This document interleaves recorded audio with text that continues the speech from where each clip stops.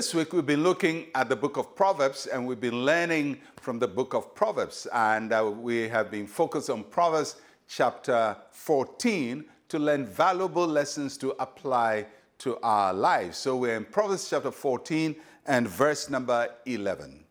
The house of the wicked will be overthrown, but the tent of the upright will flourish. Now, if you've noticed, a lot of the sayings in the book of Proverbs are based on comparing and contrasting.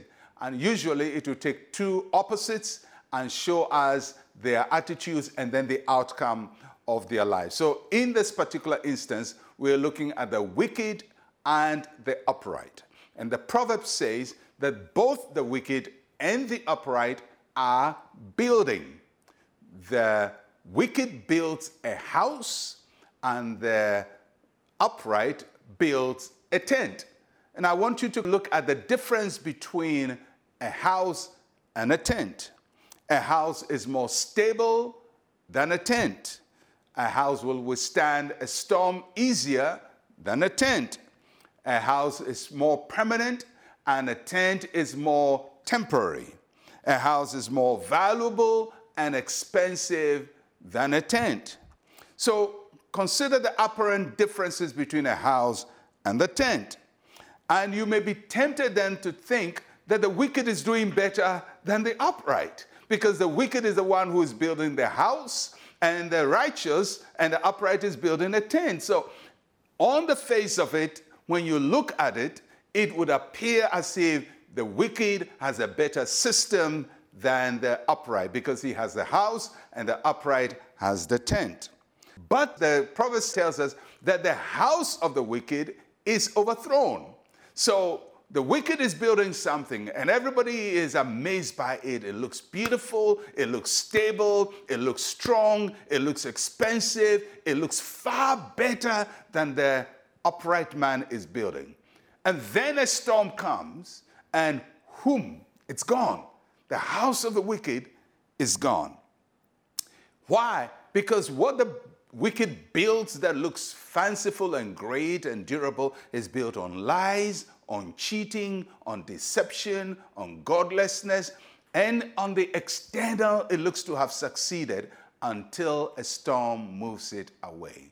So don't be too impressed by the house of the wicked. It may seem very successful, but it will be overthrown. That's what the proverb is telling us. And then it says, the tent of the righteous flourishes. So what the righteous is building may not seem to be great. It doesn't seem fanciful. It doesn't seem stable, but it withstands the storm, and it flourishes, and it gets better, and it increases, and everything works out well for it. So why does the tent of the righteous flourish? Because God is in it. It's not so much about what you are building, it's what God is building with you and through you.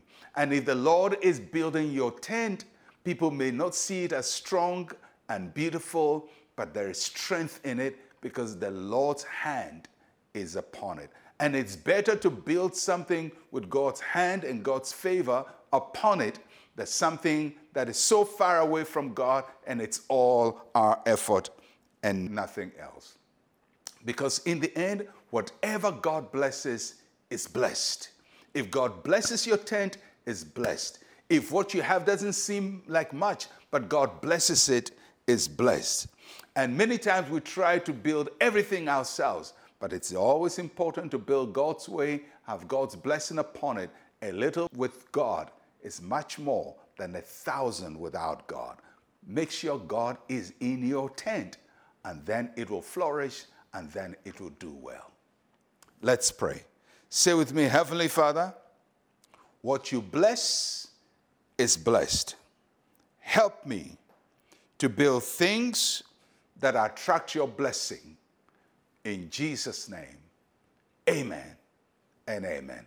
Well, I'll catch you again tomorrow. I'm Pastor Mensa, Otabil. Shalom, peace, and life to you.